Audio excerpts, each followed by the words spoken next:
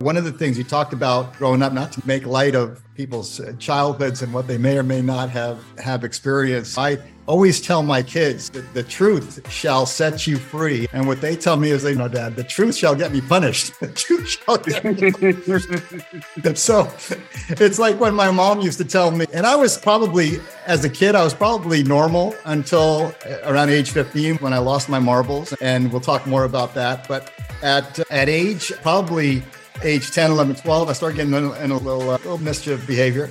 And my mom would tell me, whenever she said this, I knew there was a problem. She said, now, tell me the truth. I promise I will not get upset if you tell me the truth. And I'm like, nah, I'm not going to fall for that one. Right? And my mom and I joke about that to this day. But it's absolutely the case. The truth shall set you free. The Bible, the Old Testament, the New Testament, the Quran, the Tao Te Ching, the all of the Confucius, all of the ancient philosophies and spiritual teachings, they all point to the truth. And if you can own up to what's actually happened, a couple things happen, Josh. Maybe you can comment on this. A couple things happen. First of all, you bring it out verbally. And by doing that, there's a cleansing that happens within your own being, if you will, your own aura. There's a cleansing, because otherwise we live in denial if we are not sharing the truth.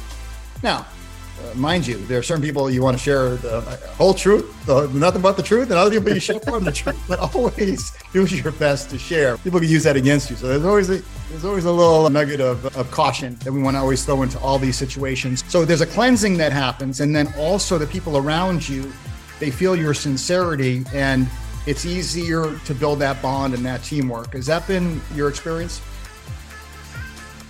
Birth attracts your tribe. I don't know who I heard say it or if I made it up, but it is true. Because I look at it like this.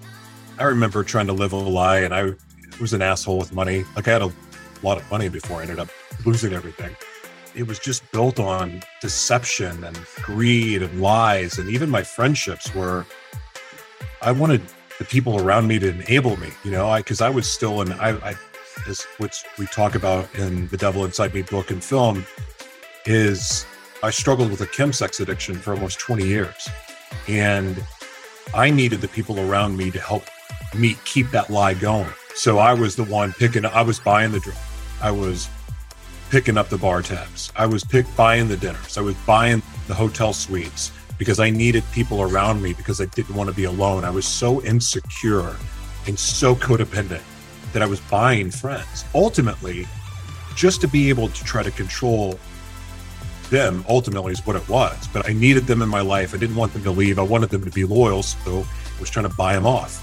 And those weren't my real friends, because where are they now? Because as soon as I lost everything and ended up homeless, as soon as I was bankrupt, there was no one around. I was alone. And yeah, sorry. I wanted to say one last thing to that, though. For me, when I turned my life around, it's right around the time I met you, the secrets that I was still keeping was having HIV and 2 of the 6 reasons that I'd been in jail.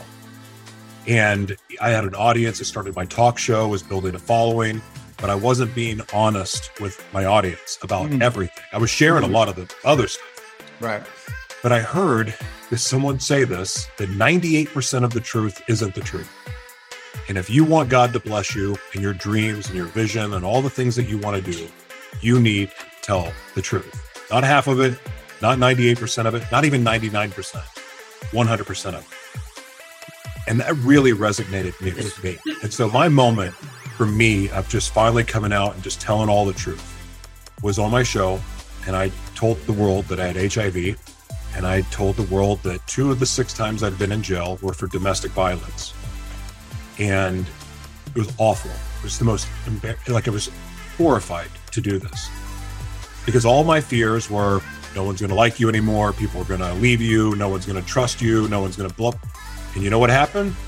Yeah, I had a lot of people quit following me. A lot of people called me an abuser. A lot of people called me some really ugly names that are related to HIV and AIDS and being gay and other things. And it wasn't nice. What happened? I got stronger and I got one step closer to knowing my identity. And now, years later, I know my identity because I told the truth and I kept sharing the truth. And even sometimes when I wasn't really sure what was true with me, which is very common with people with dissociative identity disorder, I started walking out what I believed to be true. And if I was wrong, I confessed, hey, I was wrong about this. It wasn't true. Or maybe this wasn't true for me anymore. But being able to even share that was very powerful, because once I understood my identity, there was nothing anyone could take from me. Didn't matter what I did 10 years ago. Doesn't even matter what I did yesterday. I know who I am. I know who I was created to be, and I get to be that every day now. And with that, believe it or not, as uncertain as life can be, the fact that I know my identity gives me all of the peace in the world to go out and do everything I've always dreamed of doing.